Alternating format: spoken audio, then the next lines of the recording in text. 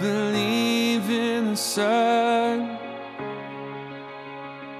I believe in the risen one.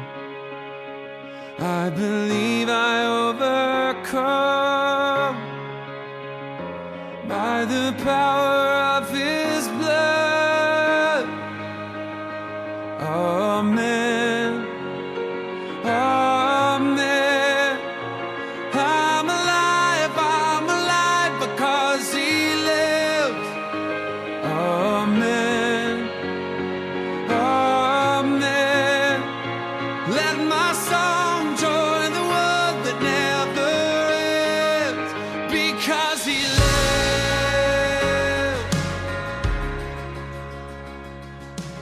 Into what feels like a bit hard rain, which turns into hail, and him and I were running with our little fishies and just booking it for the old campsite, and it was his the father-in-law's camper at that point. We booked it, and Kyler says, "Dad, what do I do?" And my only advice to him was, "Run!" Right? Because now the hail was nailing us, and poor Norm, my father-in-law, was back in the boat. He was getting nailed by hail, and all he could do is find a tarp and hold the tarp up with his fingers, and if the hail hit his fingers, it killed. So that's the kind of storm that happens in Penticton sometimes. So there we were trying to find some kind of refuge, and after the whole thing was over, we could poke out our heads. We looked around and looked up to the vineyard area, and there was this whole new gully that had come down. All the gravel, all the soot, all the sand, everything had just came right across the road. And we were just like, look at all this. Like, we couldn't even drive some of these places. The road coming down had been closed, everything. And then we turn the corner, and we look into our luxurious condo-like Costco tent. And do we have a picture of it? And this is what it looked like. Hopefully you can see it. Oh, you can't at all. But nonetheless, there was my luxurious tent, and all of this is about 4 inches of just mud and soup and everything else. So it was this disaster, and everything broke in this tent. It's probably Costco. We could probably bring it back, right? But nonetheless, I don't think we did. But anyway, we couldn't stay in there, obviously, and we had to go find a hotel room that day. But our tenting days were over. Both Jody and I are looking at each other. No, never again. And that's the graduation from tent to a tent trailer to finally a trailer. But that kind of brings us to what we're talking about, because when we go tenting, whenever you go camping, you're never there for a long time, right? You're tenting there. You've come for a temporary time. You've come for just a time where you can visit, or you can camp, or you can check out the area, go rock climbing, or into the lake. But you're never meant to stay there for a long time. And it kind of brings us into what we're talking about this morning. And perhaps I can ask, before I get into there, I can ask you a question.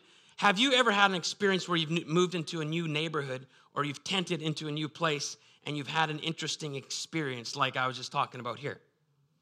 Is there a chance that you moved into a new neighborhood and you've asked yourself the question, what have we done? Or you're in a new community, you have new friends, hopefully, or you get a grumpy neighbor, or perhaps you have a neighborhood which has a hidden secret like Archie and Jughead's Riverdale. I don't know. But nonetheless, when you go into a new neighborhood or you're tenting, what do you expect, or what do you find? Question, what does it look like when Jesus moves into your neighborhood? Or what did it look like when Jesus tented way back when and God became flesh and dwelt among us? What happened? What was it like? When he moved into the neighborhood, what did he find? What did he sense? What were his neighbors like? Did he know he was there just for a short time or for a long time? What were people thinking? We've been looking into the Gospel of John. This is the third Sunday, and I love it because we camped out in John chapter 1, verses 1 to 5, and there we realized that there were so many parallels between John chapter 1, the introduction, shall we say, of Jesus Christ or God coming into the world, into the cosmos. We realized that world is something that John is pumped about. He uses the word 78 times. He uses grace a whole bunch of times. And it is linked all the way back to the beginning. In the beginning, God created.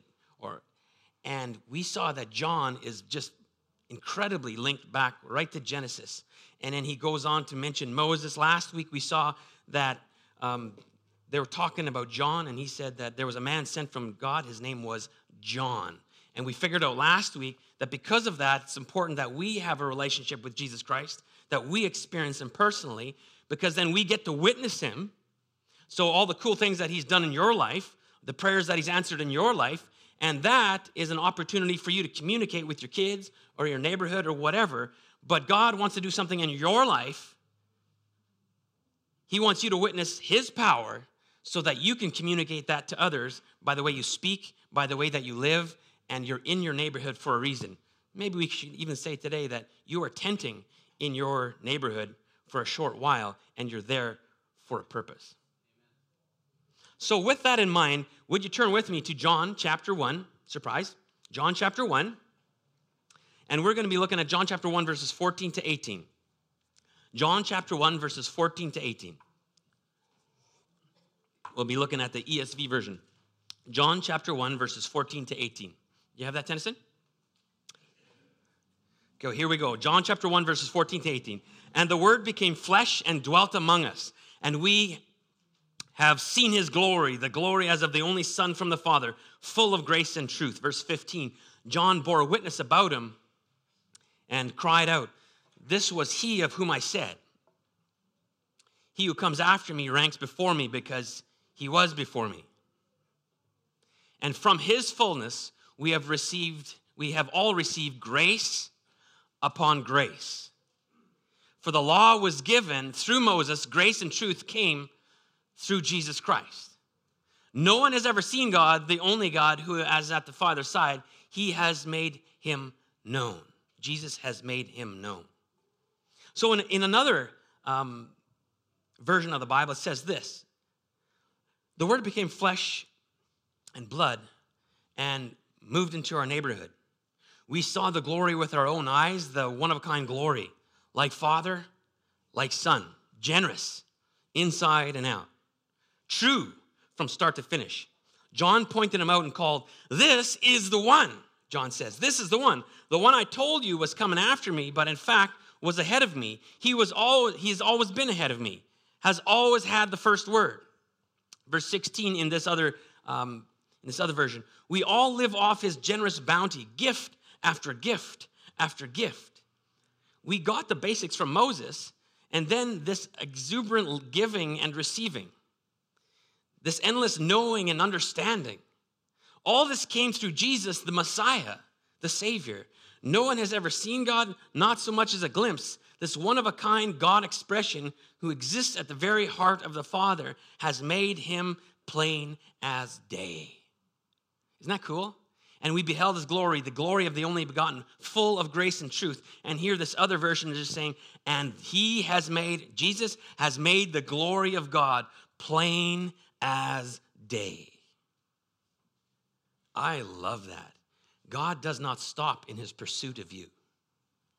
He has shown it over and over again, right from giving us the commandments in the Old Testament to sending Jesus Christ, his Son, to put on skin is really what that means. And to live among us, dwell among us, so that we can behold his glory. And we realize, wow, I need that. I want that. I want to be changed by the glory of Jesus Christ. So the first thing I want us to see today, I want us to see a few things. The one is a church word that I was humming and hawing going, do I use a church word? But I will. It's a word that's great for Scrabble. It's called incarnation. So it's the incarnation. It's the putting on of skin. So what happens here is the glory of God puts on skin, and that's called the incarnation. So this is incredible and very unique to Christianity because we don't just have a pretty good guy. We don't have just a kind of a neat prophet or he had some great things to say. We have God putting on skin, the only begotten Son of God, full of grace and truth. And it's interesting here because if you're one of these guys or these ladies that likes the neat things in Scripture, the word dwelt, and the word became flesh and dwelt among us, that actually means tabernacled or tented. But here's something that's kind of neat for you, is the Greek word dwelt actually uses letters, 3 radicals and stem letters of the same word in Hebrew in the Old Testament that means Shekinah or glory. So they're very closely related. He tabernacled, or he dwelt among us, and the glory of the New Testament, they're so terribly closely related, really meaning God's presence with us. Old Testament, the glory of God, the Shekinah, his presence was with us. Now in the New Testament, he tented among us. Isn't that cool? So if you're kind of that kind of student where you like, oh, there's something here in the original language, and it's fabulous. His glory rested with his people. The tent of meeting was a meeting place where God dwelt with his people in the Old Testament, Exodus 40, if you want to check that out. And it's the same glory that filled Solomon's temple in the Old Testament. And the word became flesh also means he pitched his tent among us. And the wording that he uses here is it's a continuous, or it denotes a presence and the glory of God. He is present with us. He is present. The tent of meeting where he dwells with his people. The tabernacle or tent of meeting in the midst of people served as a vivid reminder or a symbol of his divine presence in the wilderness. So if you can imagine the Old Testament, when they finally got away from captivity, and there, wherever they camped, they set up the tent or the tabernacle, and that was the presence of the glory of God. The burning fire in the sky, the cloud, the pillar, all of that represented the glory of God, that he was among his people. And that was moving with them and leading them into the promised land. Into the promised land. And it's interesting because now in the New Testament, we're looking at this and we're saying, and he dwelt among us, he presenced among us. So what gets me excited is the very God that we serve, the very God that you experience, is the very same God that hung out with Moses, Noah, Solomon, Isaiah, Ezekiel. Think about that. Because, lots of you like to maybe travel in Europe, and you go, oh my goodness, do you know who stood here? You know who used to be pastor of this? John Newton's buried over here, and you're going, oh, this is so cool. Think about this for a second. The very same God that presenced himself among his people is the very same God that presences himself among us. I love that. And it reminds us of what he says in Hebrews. I am the same. Jesus is the same yesterday, today, and forever. So lots seems to be changing in our culture.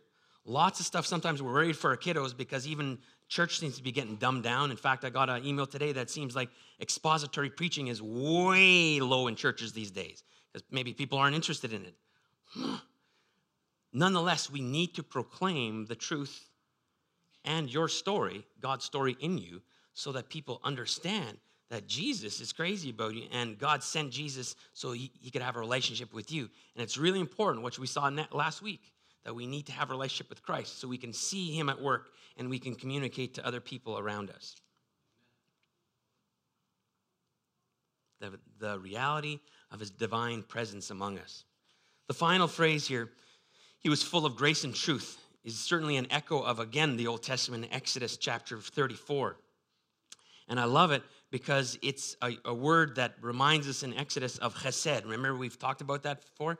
His loving kindness, his steadfast love. It's a covenant love, a love where he loves you even though you've been a jerk, or he loves you even though you have not sought after him. So it's this incredible pursuing love. And now in the New Testament, he's using kind of the same language, and he's reminding us of that faithfulness, that steadfast love in Jesus Christ. And not only that, we saw last week that when we use truth, the Greeks had more of a thought of truth as in, can you verify it? Can you logistically and logically, okay, is this truth?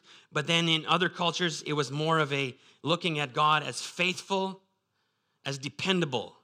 And when you put those together, and how I'm hopefully trying to weave this for you today, is you see something in John, you see something in your life, you can look back thousands of years ago, and it's the same God, and once you actually look at it deeply, you can actually see that God has been at work powerfully, the same God, his glory has been at work way back with Moses, way back with John, and right now with you.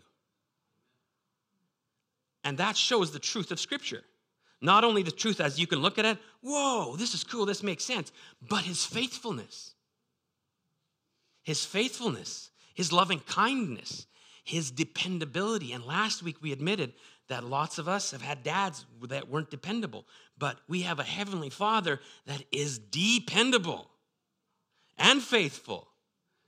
And that's awesome. So he brings these two terms together: truth, thinking, logic, and also faithfulness and dependability. Really exciting stuff. In truth, Jesus fulfills the truth of the law and the symbols of the Old Testament scripture. So the New Testament with Jesus at the center reveals fully that truth. Now let me pause here and say that some people are all about the New Testament and not the Old Testament. I'm not a fan of that. We need to camp out in the New Testament, but we got to understand the New Testament through the whole eyes of even the Old Testament. When we see the expectation and the glory of God and some of the stuff where you're going, what? I can't believe that was the character of God.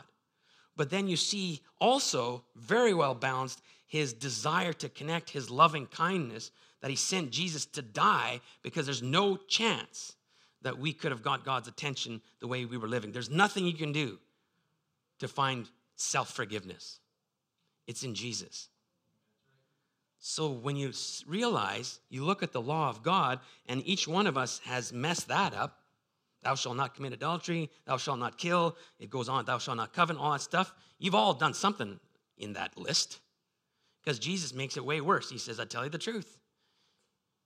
If you've even thought about committing adultery, boom, you're guilty of the sin. Well, now we're all hooped. That's why we need Jesus Christ. And I love this, because this is not something that you can just check.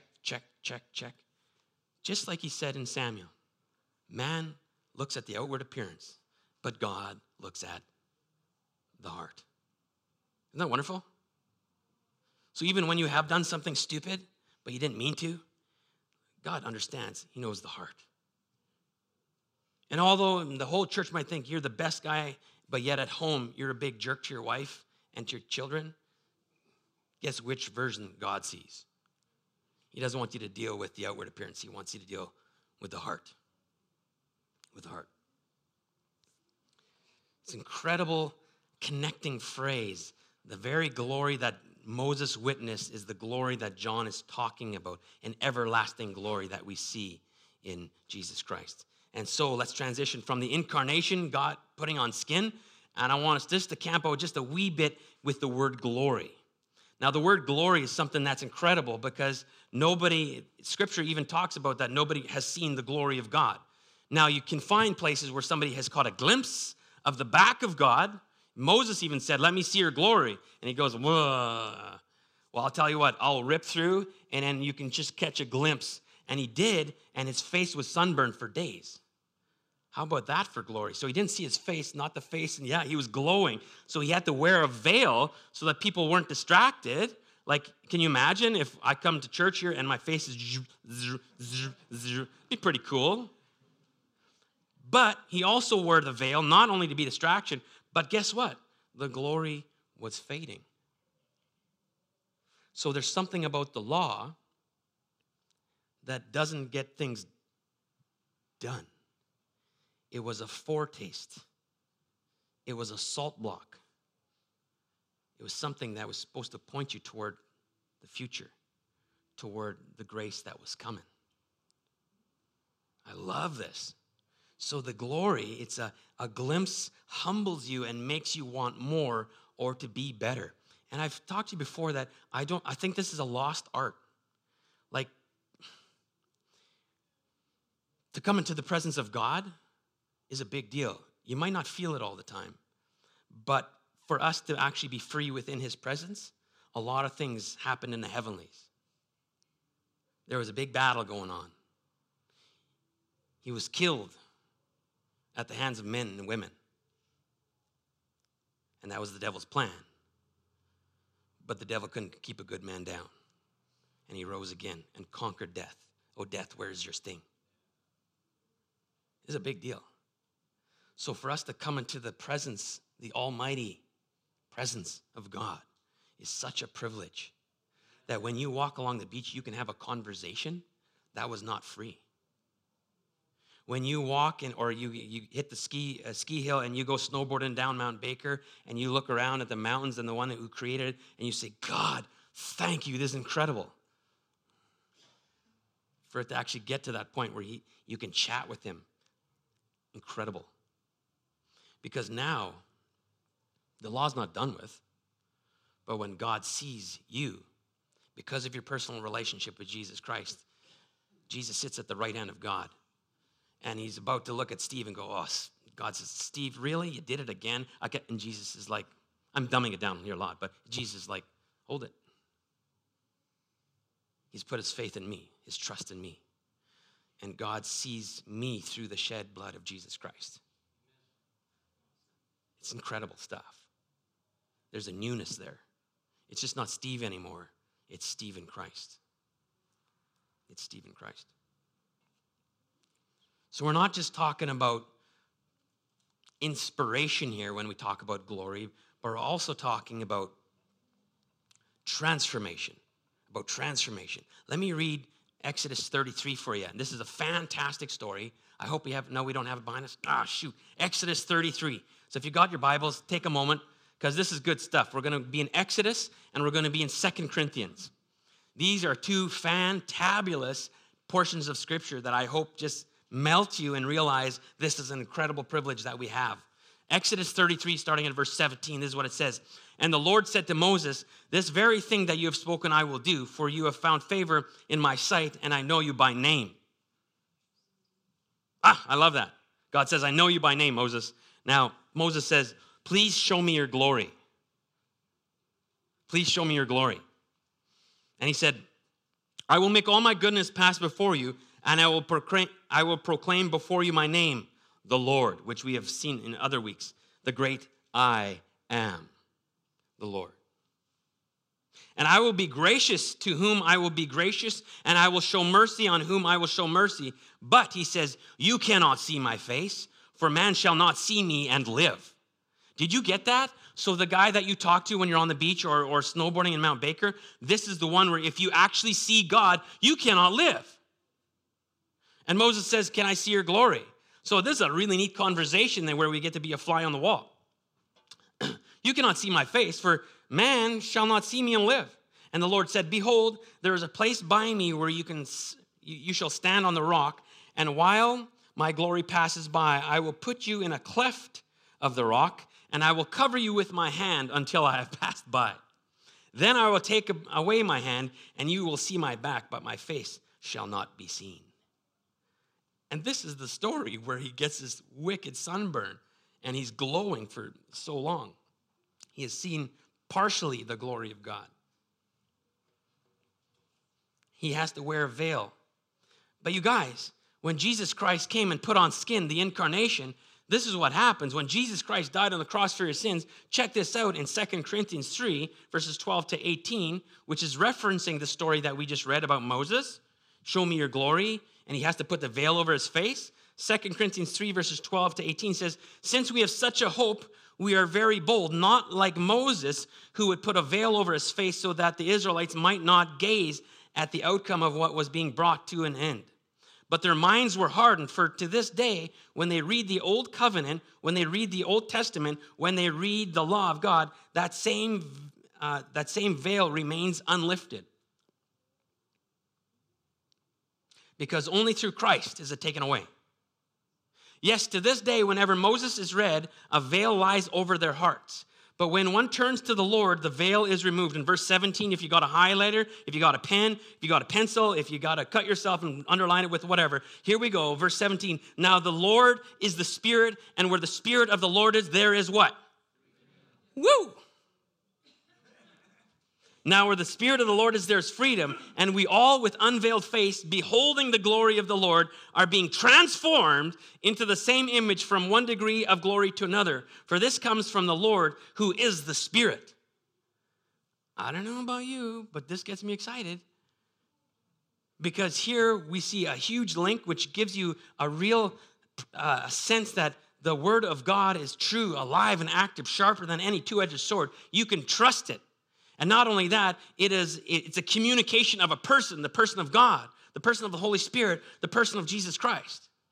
So you got the verification, this is true, but you also got the verification because you're in relationship.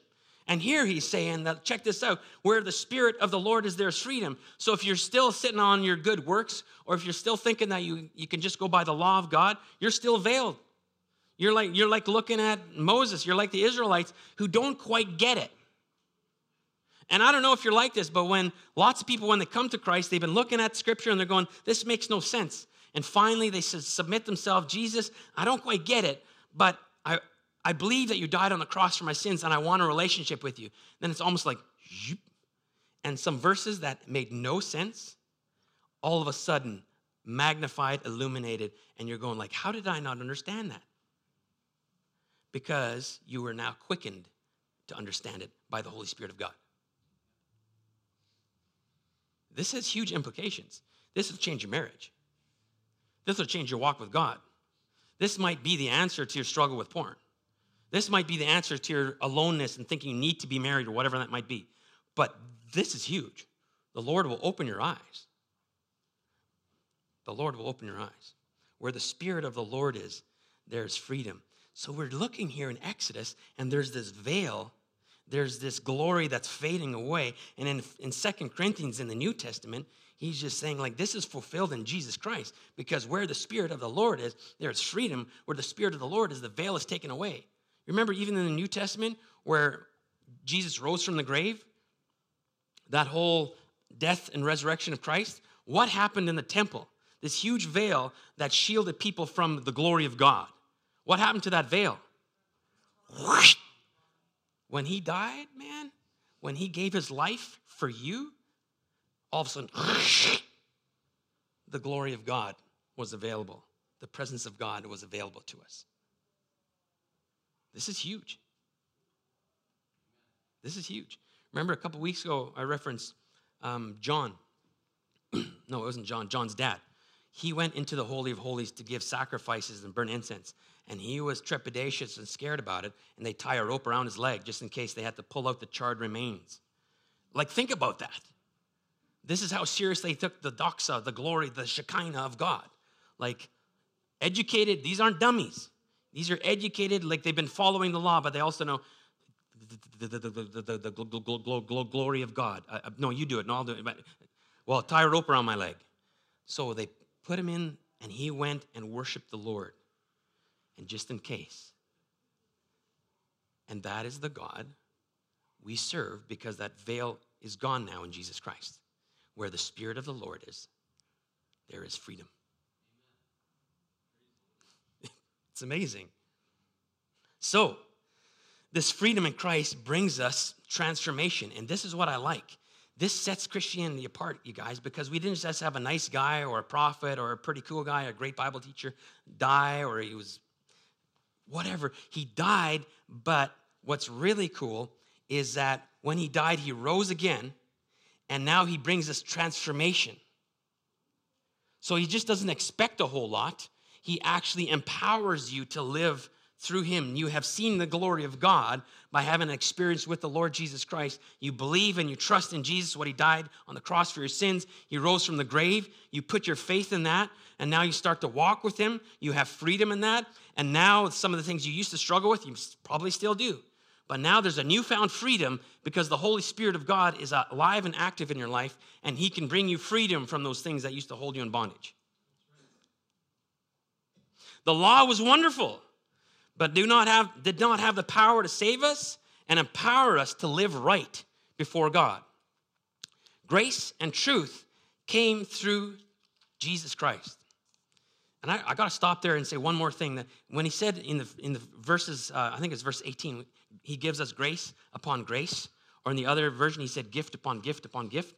There was kind of a something in theology is kind of like a stairwell of sayings. And what it does is, first of all, it mentions it twice, so pay attention, grace upon grace. Said it twice, pay attention to grace. But also, when he seems to be also looking at Moses, and that was a grace. But now this is a grace upon grace. So it's like Moses was the breadcrumbs. So you're following the breadcrumbs, you're paying attention, and then all of a sudden grace, no. So you're following the law of God, or you're following God's breadcrumbs, and then all of a sudden you look up and, whoa. This law does not condemn me. This law brings me freedom in Jesus Christ. We're still sinners. We've still messed up. We all fall short. But now through faith in Christ, we have a newfound freedom. Not only that, an empowerment to live for him. He gives us that power. Incredible stuff. Grace and truth came through Jesus Christ. I'll reference Romans 12, 1 and 2. And part of 1 and 2 says, do not be conformed, but be transformed by the renewing of your mind. When he uses transform, you probably all know that it's that metamorphosis, that metamorpho, that whole thing of a caterpillar becoming a butterfly. Incredible, transforming, totally changed. And that's what he's offering us. He gives us the Holy Spirit of God, not just to inspire us, but to transform us. To transform us. Transform our standing with God.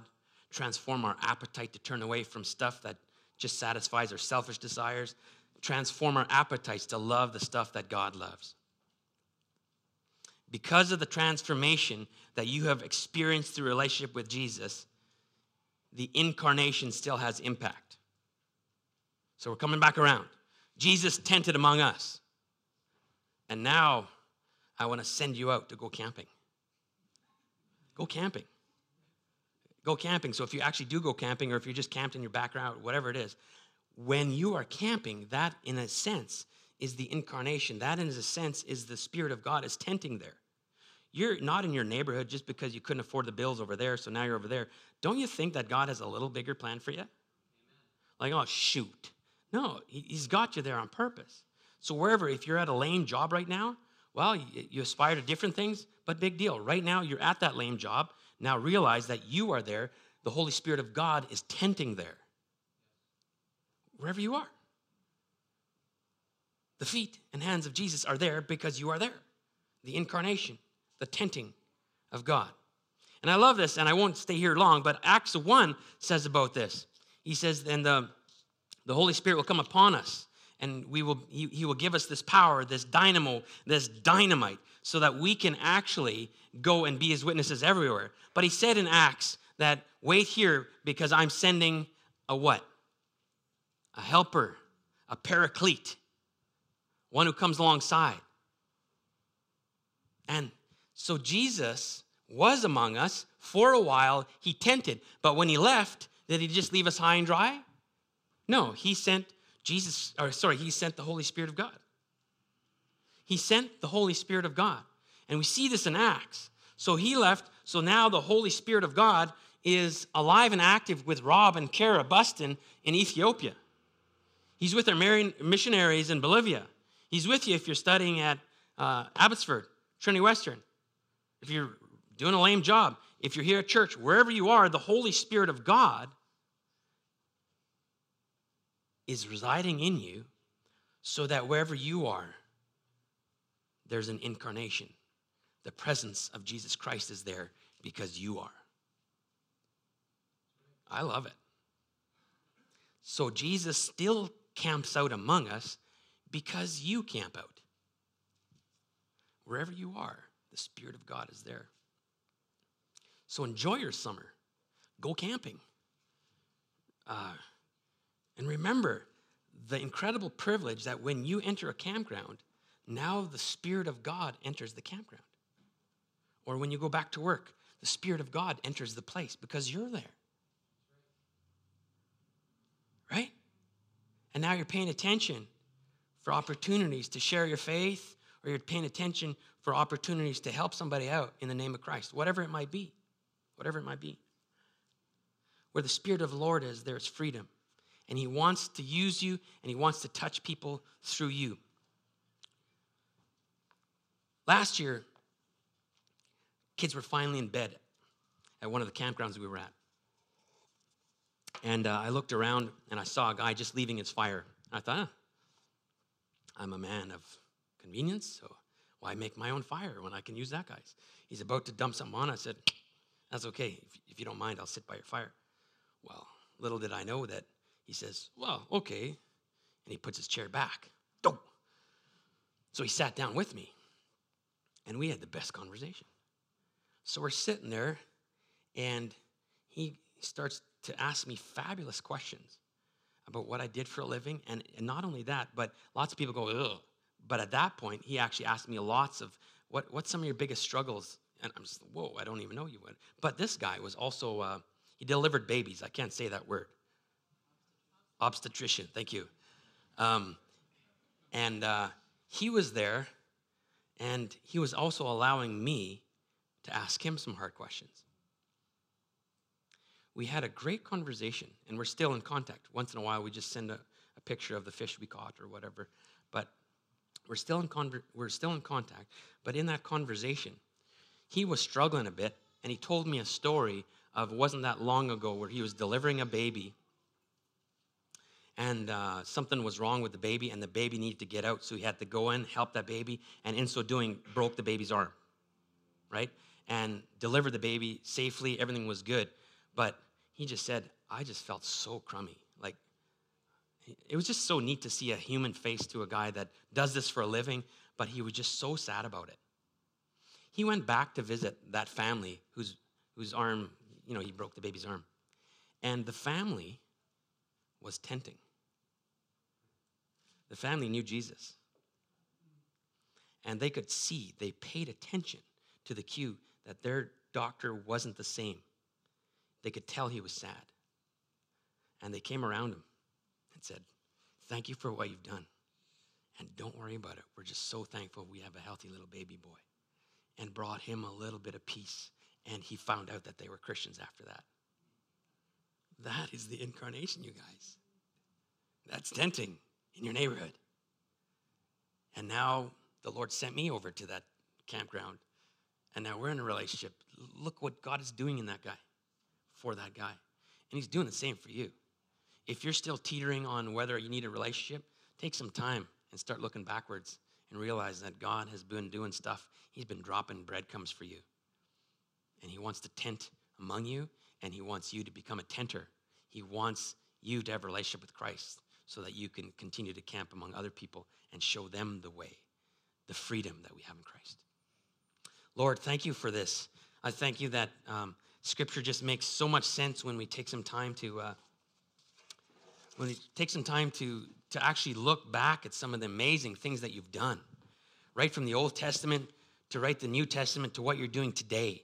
And I ask, Lord Jesus, that today you would give us a glimpse of your glory when we realize even that there's truth, that there's verification, that there is faithfulness, that there's dependability in Scripture, but give us a glimpse of that glory. And when we're in awe that we actually get to spend time with the Almighty God, Lord, we're blown away by your incarnation, that you actually pursued us, that you put on skin. And now, Lord, we get to be a mouthpiece for you. Now, Lord, we get to be tenters for you. Now, wherever we go, wherever we're a part of how we treat our wife, how we hang out with our kiddos, where we shop, wherever we go, the presence of Christ is there because the Holy Spirit of God resides in us.